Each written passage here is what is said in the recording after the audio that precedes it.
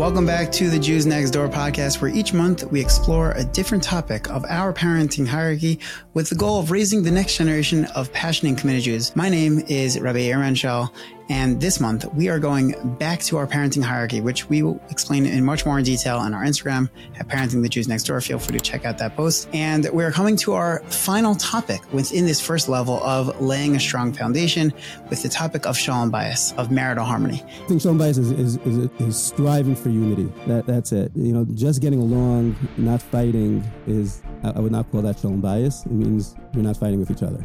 That's not unity. That's just not disunity. This episode kicks off this topic with the basics as we address what the ideal goal of Shalom Bayis is and how that relates to parenting with Rabbi Dovid Rosman, who is the director of Yeshivat Eish Torah and the author of Your Wife, Yourself, A Husband's Guide to Shalom Bayis. Without further ado, enjoy the episode.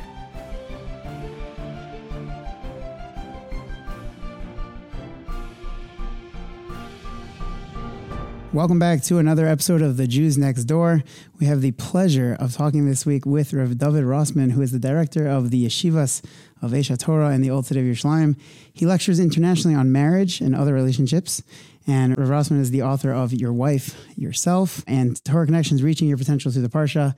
And it's really such an absolute pleasure to have you here to talk about Shalom Bayis and how the effects of that on parenting, and really one of the leaders of our door to be able to speaking about raising the Jews next door. So thank you so much. Thank you so much for having me here.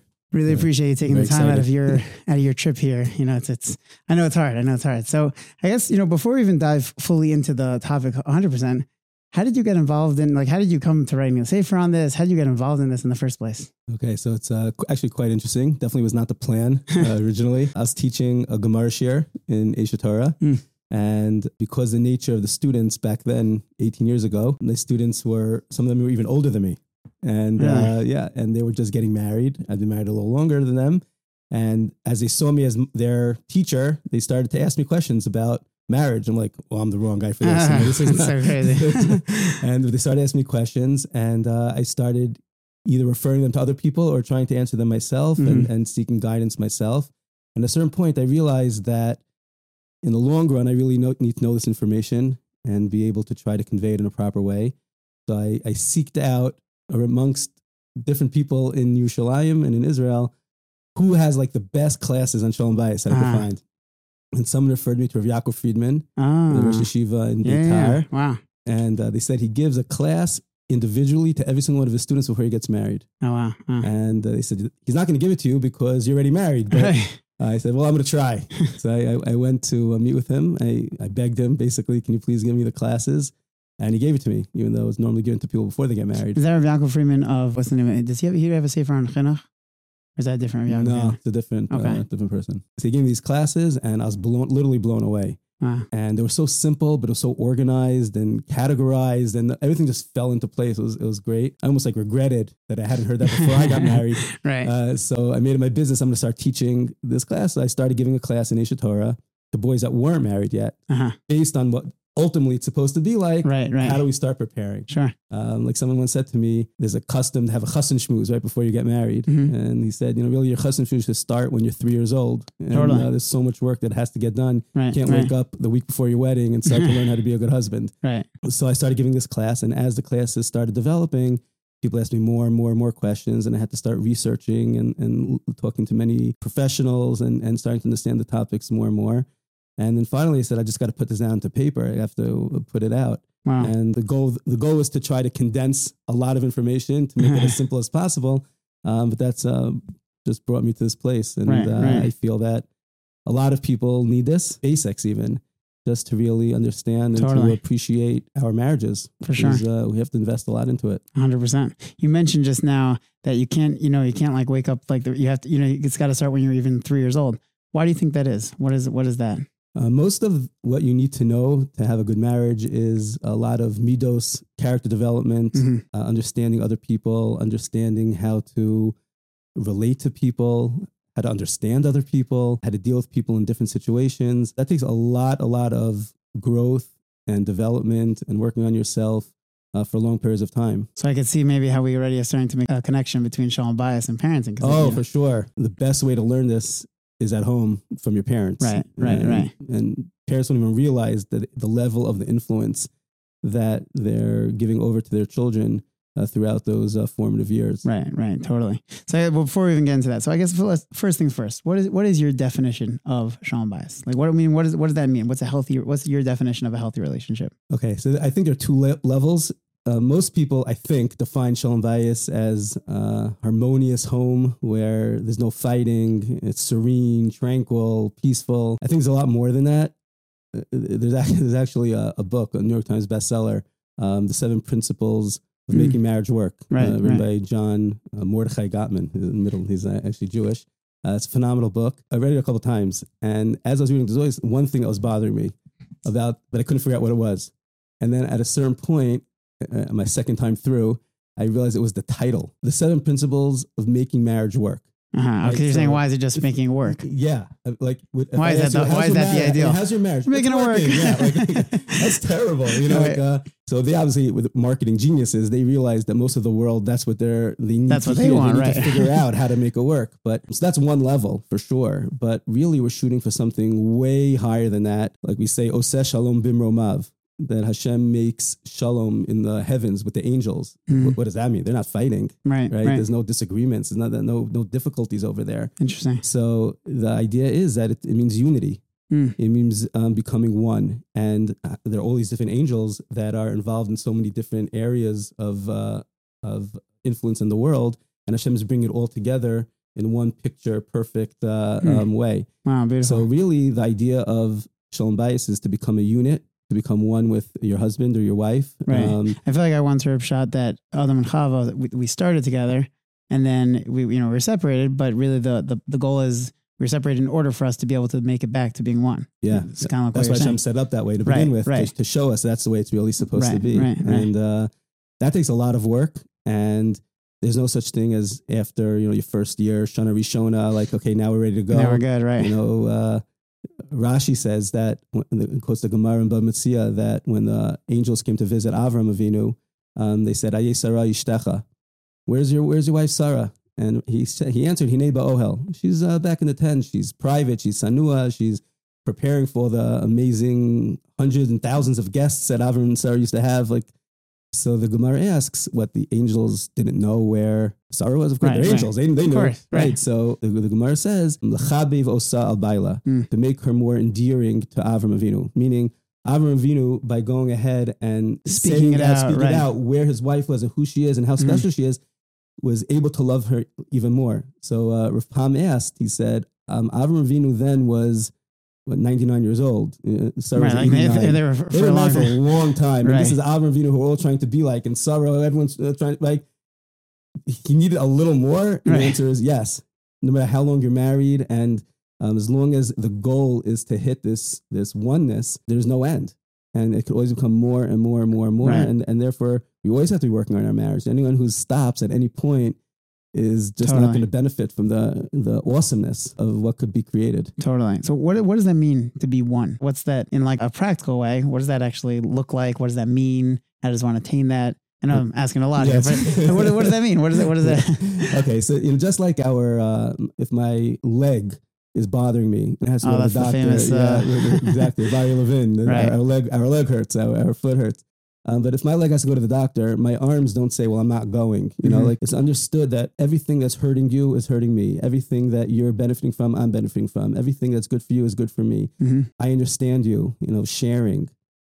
Very often, a husband and a wife, they're separate for most of the day. Right. From the time they leave in the morning till they come back at night, and then they go to sleep. Like, if you think about the percentage amount of time they're together, it's tiny, right? Yeah. So, how do you even have one life? So you have to share. That means each person sharing what happened in their day, what emotions they experienced, what feelings, what interactions they all had, letting the other person go ahead and share. It's allowing the other person into your life, into your mind, into your feelings. What do you like? What don't you like? And always growing in that way that you literally feel one with the other. Like know what's going to bother your husband. You know what's going to bother your wife. You know what he likes, what she doesn't like. It takes time, and it takes a lot of learning and studying each other. Sometimes people feel like, well, that's too robotic. That's not what marriage is supposed to be like, It's not true. It's because we all change and we all have different experiences. We all grow and we all develop different sensitivities. So we always have to be readjusting and learning what our spouse is feeling and thinking about. And the more that develops, growing together with your spouse. Right. You might have an inspirational experience, right? Now you want to start taking on something, being more sensitive to something. Your spouse didn't have that experience. So if you're going to go like this, you're deformed. If you go ahead and you learn how to influence each other without criticism, without, no harsh way, but just growing together, you're able to develop as one unit. Sure. And obviously what we're saying right now is the most ideal. But what if parents are just making it work? Let's go with parenting, right? How does that affect the parenting and obviously the Shalom Bayis? Meaning that's not the definition of Shalom Bayis? Meaning if it's just making it work, that's not Shalom Bayis. Right. I think Shalom Bayis is much more striving for unity. That's it. Just getting along, not fighting I would not call that Shalom Bayis. It means you're not fighting with each other. Right. It's not that's not unity. That's just not disunity. Right. So what does that effect of having unity have on the entire home, on the children? How does that, meaning, because obviously great, the parents have this amazing relationship. So, I mean, and obviously, yes, there's the modeling component, and therefore the children are seeing that, and 100%. Right. What is there more to it than that affects in terms of your ability to parent, in terms of the child's development, the religious development, all those different things? Is there more to it than that? Again, we can take it on both those levels. Yeah. The level of just getting along and the level of becoming a unit. Sure. So obviously on level number one, that's where it's the most, you feel it the most. I'll give you an example. Let's say a husband comes home from shul in the morning. After davening, he stayed an extra 5 minutes to get a donut. So and he comes home a little bit late. His wife was waiting for him to come home so she could run out to work, whatever it was. They planned it out. So she's a little upset. She's rushed. It's tense. The kids are home getting ready to go to school. And she's upset that he came home a few minutes late. And she lets him know it. Okay. And he gets upset that she got upset. Right. He gets offensive. So he goes, right, okay. So now this whole episode could take 3 minutes. It's nothing. It wasn't like high level fighting or anything like that. But you feel the tension. There's this sound, and there was some words going back and forth. And the kid who's about to go to school just witnessed this entire thing. Mm-hmm. And then he goes to school. The rest of the day, that kid is going to be thinking, playing through it over and over again. Exactly what happened. And it causes a certain lack of ability for that child to succeed even in school, right? Wow. So the environment, the calm, serene environment that the parents could allow in a home has a major, major effect on a child. I always like, even Ezra says something amazing in the beginning of Shmos. He says that the reason Hashem set it up that Moshe Rabbeinu would grow up in a palace with Paro was that he could experience royalty so that in the future he'd be able to feel a certain, being distinguished, that he could navigate all the challenges that the Jewish people were going to throw at him. Right. Yeah, it's fascinating. We don't appreciate, I don't think, enough that the ambiance and the environment that we set in the home has major, major effects. So obviously if there's, we'll call it, a lack of level one of the Shalom Bayis that you're saying just the getting along. Just the getting along and things like that, that creates a tremendous difficulty for a child to succeed in every area of his life. Right. And then going to level two. Okay. So level two is interesting. Rav Hirsch actually has a whole piece about this in Parshas Ki Seitzei by the Ben Sora Mora. Oh, right. Yeah. So he said he learns that actually the whole section over there is all about parenting and teaching lessons about chinuch. Yeah. Oh. And he says that, for example, one of the halachos for Ben Sora Mora to be an official Ben Sora Mora is that the parents have to have the same voice. Right. Okay? Right. The simple explanation is that they actually sound the same, which is hard to understand. That's hard to understand that, right? So he says what it means is that they're saying over the same messaging. Just for those, if anyone who's listening, the Ben Soromar is the wayward and rebellious son, right? And therefore, really, I mean, the Gemara says that it never actually happens, but just so anyone who's listening, if you're not familiar, it's someone who's rebellious and has to go through a couple of different things in order to be considered a Ben Soromar, a rebellious son. And then eventually they get killed. That's like the event. That's the, but right. And basically the parents have to have warned them and spoken to them. And like you're saying that they have to have had this equal voice or same voice. Right. So a lot of conditions. So that's one of the conditions. So Rav Hirsch says it doesn't mean that their tone is the same, that they're literally, they both sound like men or both sound like women.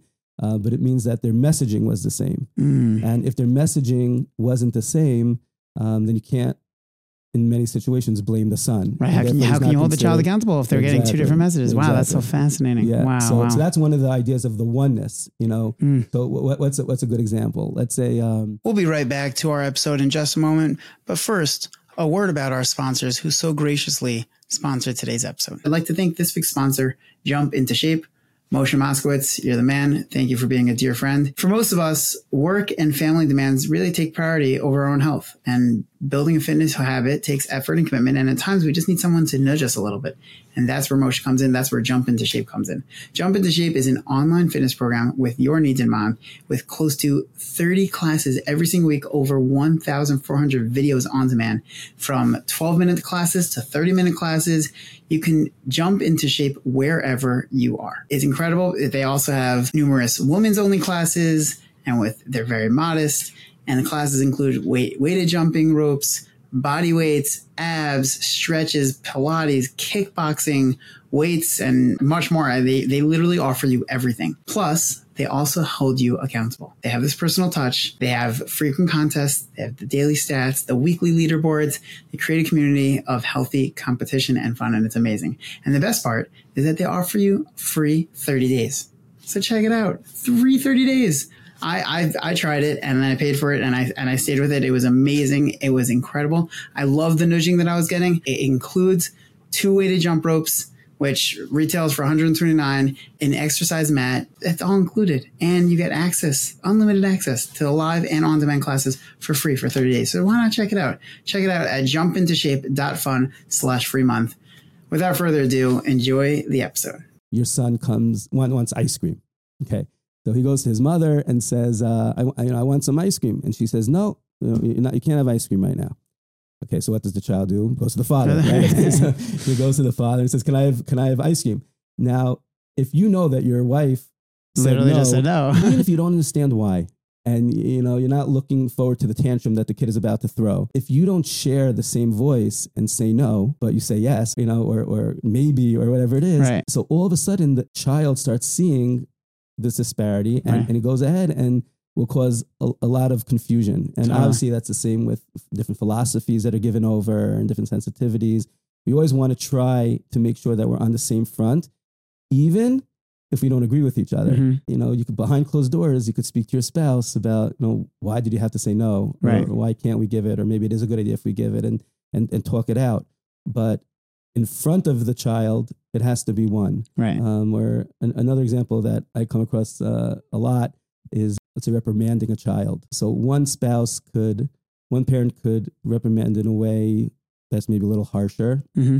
The other parent doesn't like it so much, right. He's screaming too much or whatever. It's too intense. Right. If the other spouse doesn't join on the team with her husband or her wife, so the child's going to pick up on it. Oh, right. Yeah, mommy gets angry. Right, they're more intense. Daddy is more chill. Exactly. Right. And it causes taking sides and this and that. Mm-hmm. And even if you don't agree, maybe he shouldn't have yelled. Right. That's behind closed doors to say, sure. It'd be better if we don't yell, and I think it'll be more effective, and we could talk about it. But on the front with the child, we have to be one, and the child has to realize that we're together. We're together in our decisions. We're together in what we accept and we don't accept. And without that, so then it causes lots of confusion, and it starts the breakdown of the chinuch. Totally. So obviously we're talking about how there is this connection between Shalom Bayis and parenting. Do you think that having children can also maybe put a stress on the marriage at times? For sure.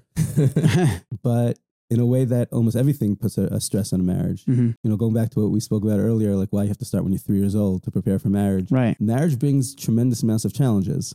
It's not just that now you're living with someone 24/7 and you have to deal with every single emotion and sensitivity in a very, very real way. You can't hide from it, etc. But anything that comes now to the couple is a challenge. Right. It's a new set of parents. Each one has in-laws, right? Right. That's people make jokes about it, but it's a serious thing. It would be better not to joke about it and to take it seriously and try to figure out how can I cultivate and make the best relationships with my in-laws. Right. Invest in a proactive way. It's cousins, it's siblings. There's so many dynamics. That's before you have children. Right. And then when you have children, you have the same dynamics. There's Well, because of what you're saying though, in terms of like the being in sync and how important that is, you have to be especially, I guess, careful about it when you have children. Yeah. So I feel like it throws like even more so than all the other factors, because other factors are somewhat external to the bias in a way. Right. It could be just between you and your right, wife. Exactly. Right. But now you're bringing in like, it's there at all times. Right. So you have to really always be cognizant of it. And it's what you were saying before, like you have to be meaning you have to be in sync at all times, but that's like, it's specifically because you have to realize, well, we're also being a model now. And whatever we say and however we interact at every single given moment is like, that's magnified. It's a big deal. Yeah. Rabbi Kamenetsky writes that the word mashpia, the influence, comes from the word shefa. From the word shipua. Oh, interesting. Like a slope, right? So he explains because just like the water on the roof, on the incline just goes automatically. Like once it's up there, it just goes all the way down. So any influence that we have is just happening automatically. Mm-hmm. Our kids, they pick up on the smallest literally every nuance of every single thing that we do. It's so it requires a parent to like step it up in a very, very big way. Totally. And surely with their spouses, because if they feel that there's a little bit of tension, they feel it. They know what's going on. So it requires a husband and wife to really, really step up their game in a big way. I try to do this for myself also, but I try to encourage others. Every person has to take care of themselves physically, right? If you're not physically in shape, if you're not healthy, you can't be as productive. Right, totally. So that a lot of us can understand. And if I don't get enough sleep, I'm not going to be able to go to work tomorrow. I'm not going to be happy, etc. But for some reason, when it comes to our spouses, they might say, okay, I need to go to the gym. Or I need to go to a shiur. And you're like, what do you need to go to a shiur for? You could just watch it on Torah anytime. Like, why do you have to go out to a shiur? Why do you have to pay money to go to a shiur? It costs $30. You could just watch it for free at home. I hear that very often from husbands. Okay, right. So, they don't understand. But they have to realize if the wife is saying that for her just well-being, she needs to get out. She needs to be with friends. She needs to be physical. She needs to just be out there and do things for her own happiness. Forget about for a second. You should do it just for her anyway. Let's take that aside. Let's think. A lot of men think in a business fashion. So you're investing in your wife. That's going to pour over to your children. Right. If you go ahead and allow them to be physically healthy and be emotionally sound and healthy in their minds, so they're going to give over a whole different vibe and a whole different energy to your children. Totally. So like if you think about it like that, again, forget about just you should do it for your wife. Such a deeper way of looking at it though. Yeah. It's a big deal. And we have to realize that our state of mind and our well-being is going to have a major influence, and it has to do with love also. If a husband shows the love to his wife in the proper way, she's going to be able to show the love to her children. And it goes both ways. It's very, very important to invest in your spouse in a significant way, just as an indirect way of influencing your children. Totally. So, what would you say, having that strong relationship, on the level one of the, just getting along, but and then the level two of really having that unity. In what ways would you say that we spoke about the different levels. We spoke about the level one, the getting along, and then the level two of the, that unity, the ideal form of real Shalom Bayis. In what ways does that affect the child's both, I guess, emotional development and also their religious development? So first of all, it's like the in thing right now to learn about how to relationships and how to relate to other people. And people always complaining that kids don't know how to speak to friends and they're busy on their phones or they're texting, etc. They have to disconnect to connect. Okay. There's a very basic chinuch education that could be given just from watching a parent speak to his wife. Mm-hmm. I'll give you an example. There's a famous story which I never would say over because I couldn't relate to it. Mm-hmm. Just to be honest, that Shalom Zalman Auerbach at his wife's funeral. There were thousands and thousands and thousands of people there, and he got up there and he said, it's customary to ask for forgiveness from the deceased, but I have nothing to ask forgiveness for because we did everything according to halacha. So it's an amazing thing. I don't like telling stories that people like say, well, that's not for me. It's okay. But then I heard a part two to the story which totally changed my perspective on everything. Okay. So there was this I've never heard. I've heard that though. But okay, this is okay. Part 2 is as follows. Shlomo Zalman had a student in his yeshiva. He was Rosh Yeshiva, and he had spoken to this student before he got married. And 6 months after the wedding, he went to the student and said, "So how's your Shalom Bayis?" So he said, "Oh, it's amazing." He said, "We haven't had one disagreement. We see eye to eye in everything. Everything is perfect." So Shlomo Zalman asked him. He said, "Did you get divorced?" So the boy looks at him like, "Huh?" He's like, "No, I just told you everything's amazing. No disagreements. Everything is perfect. Everything's awesome." So he asked again. He said, "Did you get divorced?" So he realized that the student realized something going on over here. So he said, "Rabbi, I don't understand." He said, I just told you everything's amazing." He said, "It's impossible that you don't have any disagreements." Right. So he said to him, "Rabbi, I'm just following in your ways. You said at the funeral that you have nothing to ask mechila for. There's no fighting and no nothing. Everything was according to halacha. So I'm just being like you." So he said, "I never said we didn't disagree. I mean, how could you not disagree with your wife? You're a man. She's a woman. You grew up in different families. You grew up in different communities. It's impossible that two people, just from your backgrounds, agree on everything. And you're doing one thing during the day. She's doing different during the day. You have different experiences, different interactions. How could it be that you don't disagree? It's impossible." What I said was that when we disagreed, and we disagreed plenty, we never disagreed in an inappropriate way. Never ignored each other. That's amazing. Never yelled at each other. It's an important postscript. Why is that not? It's a mitzvah of fire, so the whole world has to hear this. It's like it's so that's the difference. You should disagree. And he said, if you don't disagree, that's why he said maybe your wife, you got divorced. He said, if you don't disagree, that means your wife is talking to a man. Your wife is not sharing. She's too scared to tell you what she really thinks. Right. So you've shut her up. You've closed her. Right. And therefore there's no relationship going on because there's no sharing. So you have to disagree. A lot of times, and I find with my students, the second there's like a little bit of a conflict, so they run away. Right. They say, "Oh, if I have to move out of my room, I can't stay in the room. I have to switch my class. I can't." Right. The greatest way for them to learn how to disagree in a healthy, Torah-dick way is if they see their father has they're sitting at the Shabbos table, the father says something, the mother says something, they disagree, and they say, "Wow, that, I hear what you're saying. That makes so much sense." Right. And if they really see a standstill, say, "Okay, maybe we'll go talk to someone to find out how can we resolve this." Healthy conflict resolution. Yeah, that's amazing. We don't teach in school conflict resolution, right? No. So where are you supposed to get it from? Yeah. But if you see it in your parents, it's huge. Totally. I'll never forget when one of my friends, a long time ago when we were in the dating stages, one of my friends was, he's like, "We just had our first fight. I don't think that this is going to continue. Like, clearly we're not meant for each other. We had this is a big fight." I said, "Okay." And I was already married. I'm like, I'm not saying I'm full disclaimer. I am not perfect at all.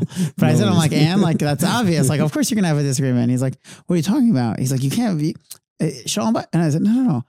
Of course you're going to have disagreements. I said, I remember when I had my first disagreement, it's scary because you're like, well, it's not supposed to be like that. But the reality is, no, it's supposed to be like that. And then to work through it. Right. If you can't work through it, that's when you have a real issue. Right. But if you can work through it, that's amazing. Right. That's that unity. That's really, that's the real. Exactly. We're not looking to hurt each other. We're not getting upset at each other. We're not jealous of each other. We're one. We're one unit. So let's talk it out and let's explain it and let's have respect for one another. It's a big deal. It's like showing honor, right? Honoring people. So if you're in a store and you're with your child, right, and you're going shopping and you say, "Okay, let's go buy this." And you say, "Look, why are you buying that?" "Because I know mommy likes that."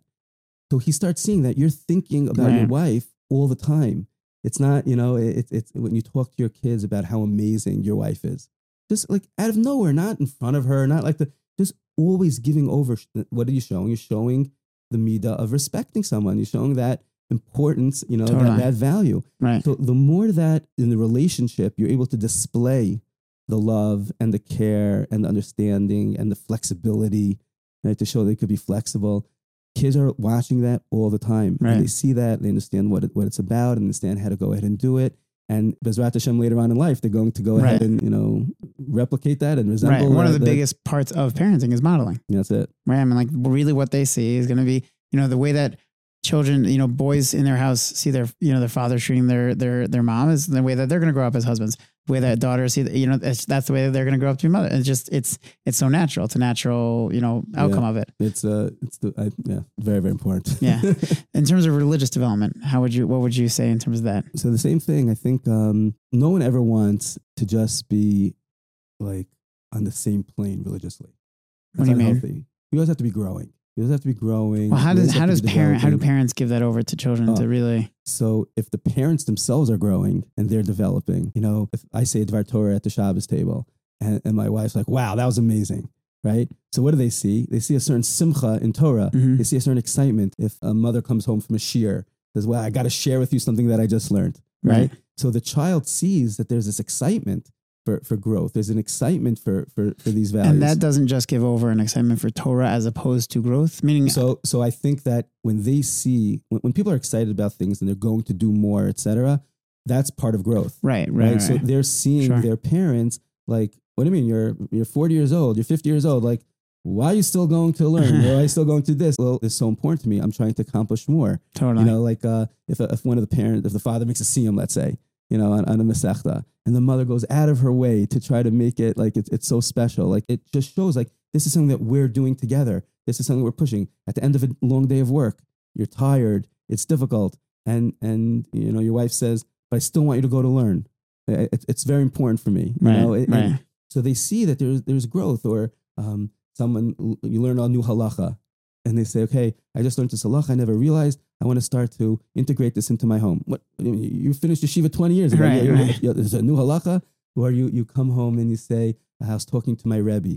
I find this also very, very important. If people have rebbeim. Mm-hmm. You're saying for a child to hear a parent talk. To see that his parents still have rabbis and spiritual mentors that they go to. Interesting. So they see that there's still more up there, and there's still people that they're respecting above, and they're shooting for something more. They're taking on more in their lives. They're becoming more sensitive about halacha.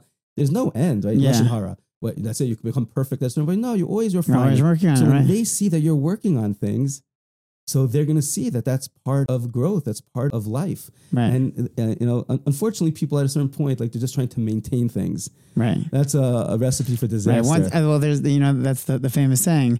Life is like an escalator. You're either going up or you're going down. There's no such thing as you're in the middle. It's just not. There's no such thing. Exactly. If you feel like you're there, and that's also like, was it just last week's parsha, right? Bikish Yaakov Leisha V'Shalva. Right. It's like I'm good. No, and that was Dafka when you were. So this whatever. Yeah. This is right. So at that I guess at this point, whenever someone's listening to this, but Bikish, that point of that idea of there's no such thing as status quo. There's no such thing, right? So and parents sometimes don't realize that it's important for them to articulate their different things that they're growing in. How do parents get used to that more? Because I hear that. It's hard for it. It also feels weird. It feels like a little sometimes maybe feel vulnerable or maybe sometimes guyvidic or if they are more humble by nature, it's like it's weird to like talk about like, oh, I'm doing this, or I'm trying to take on a new halacha, or I'm learning this and this. Like it's a little weird to bring that up. So how does every person has to do what's they're comfortable with. I personally like to tell stories about, I'll read a Pesach Korn story, Pesach Korn story, and then I'll say like, wow, that's really important. I really got to do that a little bit also, interesting. And, cool. If I feel like I haven't been doing enough Bikur Cholim, right? So then I'll say something, I got to figure out like who I could help, this is like at like a Shabbos table? Yeah, I'll sit at a Shabbos table. I'll say it around, if I'm in the car with some of my kids, I'll say, I got to tell you a story I just heard, and I'll try to share it, and I'll try to show that I would like to take that on in some way. That's so cool. Parents, they can't assume, we were saying before that it almost happens automatically, like you said, like modeling, right? Yeah. But you can't assume that that's the only way it's going to go over. Mm-hmm. So it is important to mentally think about how I could give over a message and how I could try to integrate it into my home. 100%. That's a very important point. Going, I guess, on the, we just talk about like how it affects in a positive way, the religious development, the emotional development. What about, on the flip side, when you don't have that Shalom bias? Either, obviously, I guess now we broke it into two levels, right? So there's the unity and then there's the level one. So I guess like really to talk about both of those, how does that affect in a negative, way when you don't have, I guess first of all, level two, right? If you don't have that level two, then what's that going to lead to in terms of the emotional development and also religious development? Because when you're dealing with the level two, so that's like the idealist form, but you're still getting along. So is it, is that going to then affect the emotional and religious development the same way? Or is that more so only within level 1 that's going to affect the... I think even in that higher level of the oneness, they're not seeing what a real relationship is. Interesting. You know, they're not seeing what it could be. Mm-hmm. You know, when you see two parents that are just like what they care so much about each other, they'll do anything for each other, they'll make sacrifices for each other, and they just feel like they're investing and investing and investing. That's going to teach them what a real relationship is. Mm-hmm. They don't have that. If it's just about getting along, so all the relationships are going to be blah. Right. So I think that, again, they might have fight because they saw the level 1, right. But they're not going to have... It's also not going to be much of an emotional connection. So it's just going to be it's more of like a business partnership at that point than... Correct. You know, I like to say marriage isn't a partnership; it's a merger. It's There's a book I think called "Not a Partnership." Oh, really? Yeah. Oh, cool. There's a marriage book. I actually had him on my other podcast. Really? Yeah, I had him on. Is Rabbi Dr. Yosef Lin? He has a whole thing of like marriage is not a partnership. Wow. Don't look at it that way. And like has a whole thing on it. Wow. Yeah. Yeah, it's a merger. You know, it's like right. It's like a whole different. We're not just business partners and figuring it out and navigating our lives. Right, totally. And then in terms of the religious development, how would that? I think it's the same thing. You know, religion is very much part of our fiber. You know, it's not two separate things with our lives. And the more they see that the parents are one and have religious goals and no, I'm saying more so in the negative this way, meaning so in the negative component, like if it's not a great Shalom bias, either on the level 1 or the level 2. How would that affect one's, the child's religious development? Okay. So it plays out, I think, in many different ways. One of the ways that I've seen it is that when they see things not going in different directions, the mother's one way, the father's one way, they're not in sync, they're not growing together, they're not one.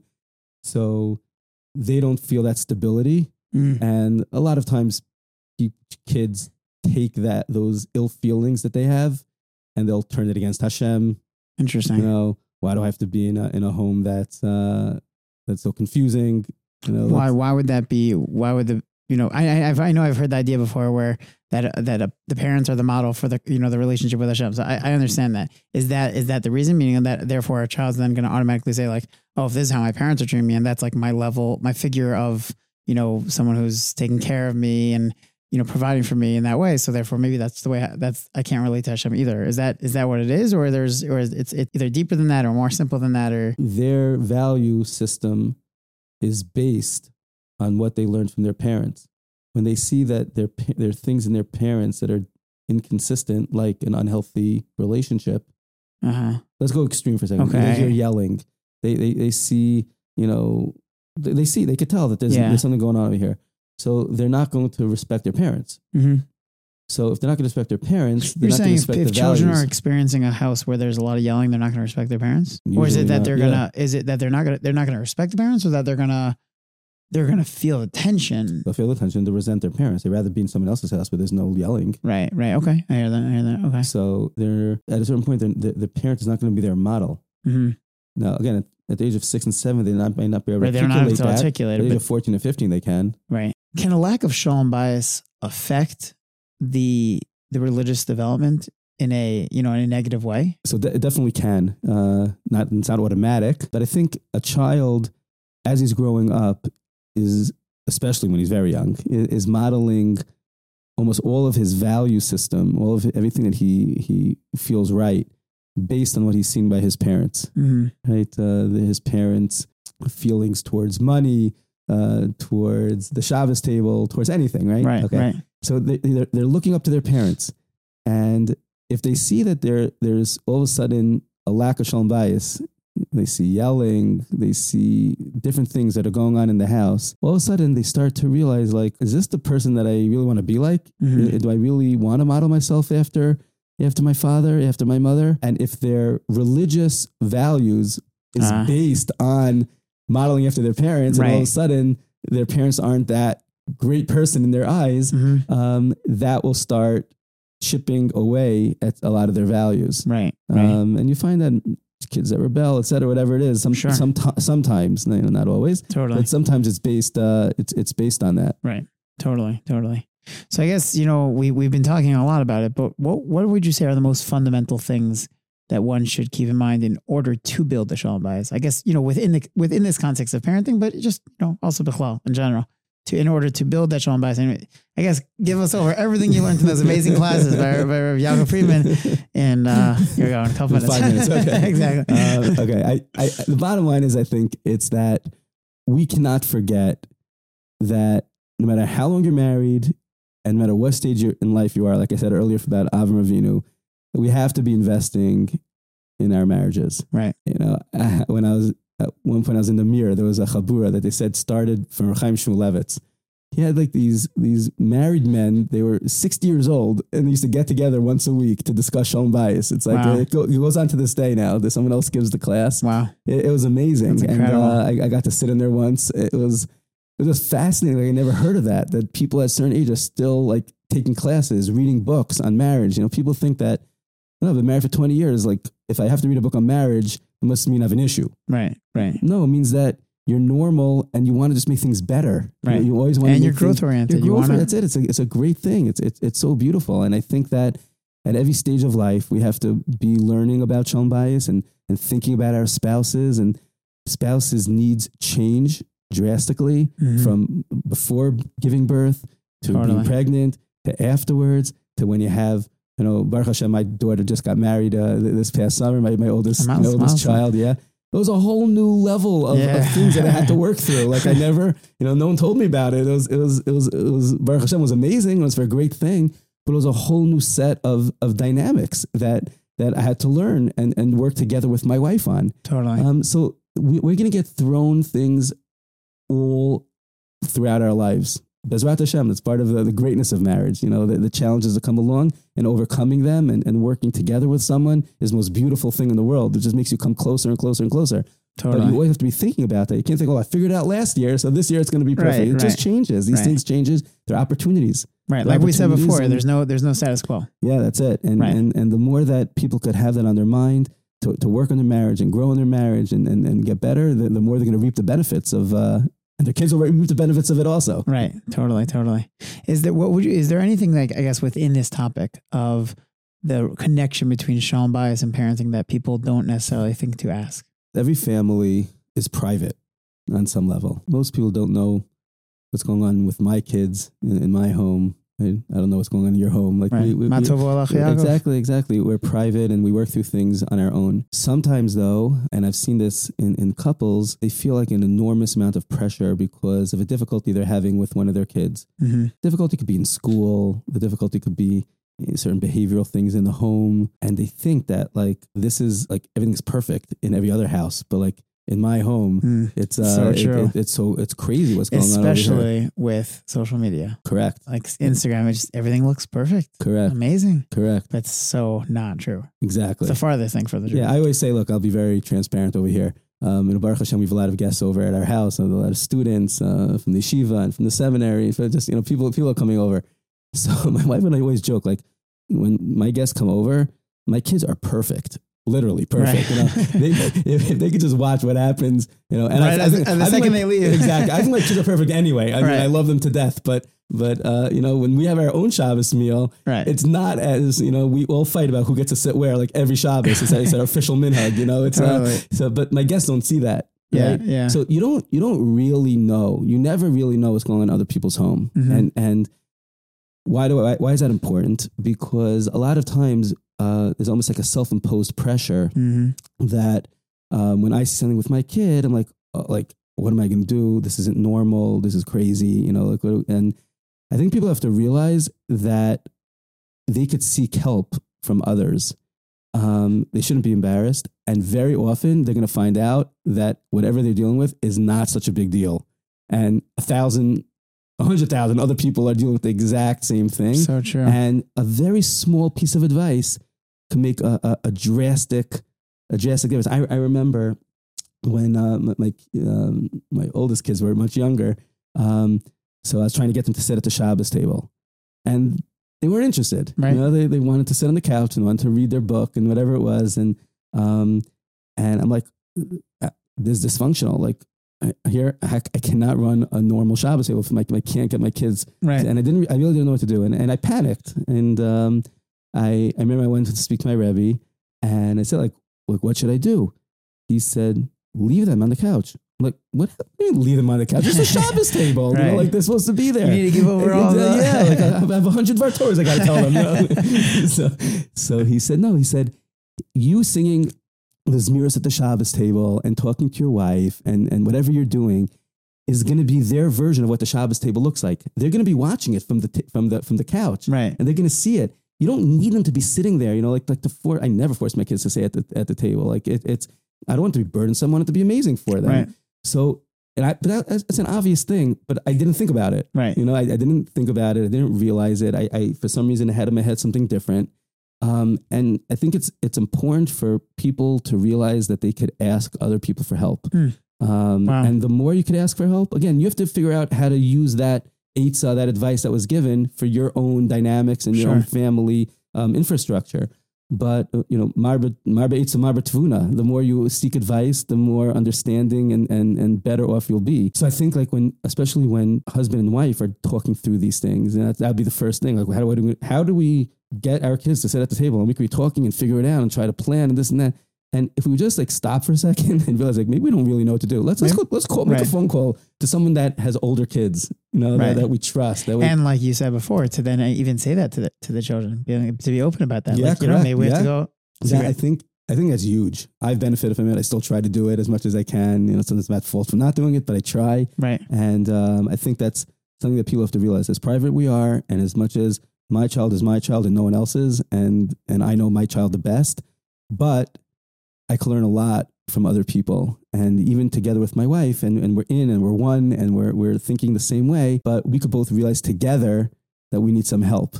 And there's nothing wrong with that. And doesn't mean you're a bad parent. On the contrary, I think it means you're a good parent. Yeah. It means that you really care and you're taking your role super responsibly, and you want to be the best you could be and give your kids the best that they can get, and go ask help, work on it with other people. Amazing. Is there any other final message you'd like to share? I just think we all have to realize and remind ourselves daily. Marriage is a tremendous opportunity of tremendous growth and enjoyment and happiness, and having children is a tremendous bracha with a tremendous responsibility. And we have to remember that. Sometimes people get annoyed by their spouses or by their children. And we have to constantly remind ourselves about how amazing it is and how much it's an opportunity, and count our blessings and try to stay positive and ahead of the game, so that when challenges do come by or difficulties come by, we have the strength and the energy to be able to just build it and invest in it and allow it to be to continue to grow and be amazing. Awesome. What a great perspective. What an amazing way to end off. Thank you so much. Thank you so much for having me. Really, so much really, incredible wisdom here. And wow, really a major thank you. Really a huge yeshikach. Thank you. Continued hatzlacha. Amen. Amen. Thank you so much for tuning in to another episode of The Jews Next Door. I hope you enjoyed as much as I did. I'd love to hear your takeaways. Reach out to us. Reach out to me at yair@jenalf.org, hi@jenalf.org. You can check us out on the website. You could leave a question there. We'd love to be in touch. Please be in touch. Check us out on Instagram at Parenting the Jews Next Door. Hit me up on Twitter at yairmenshel. And we're on TikTok now too, Parenting the Jews Next Door. So you want to check us out. We have some great content. A lot of really great insights into parenting, tips, parenting pointers, reaction videos, and quotes. We have a lot going on. We have a lot of articles. You want to check it out. Check it out at jenalf.org. You won't be sorry you did. And I look forward to hearing from you. And if you haven't yet subscribed to the podcast, make sure you subscribe and share it with your family and friends. Looking forward to another great episode next week.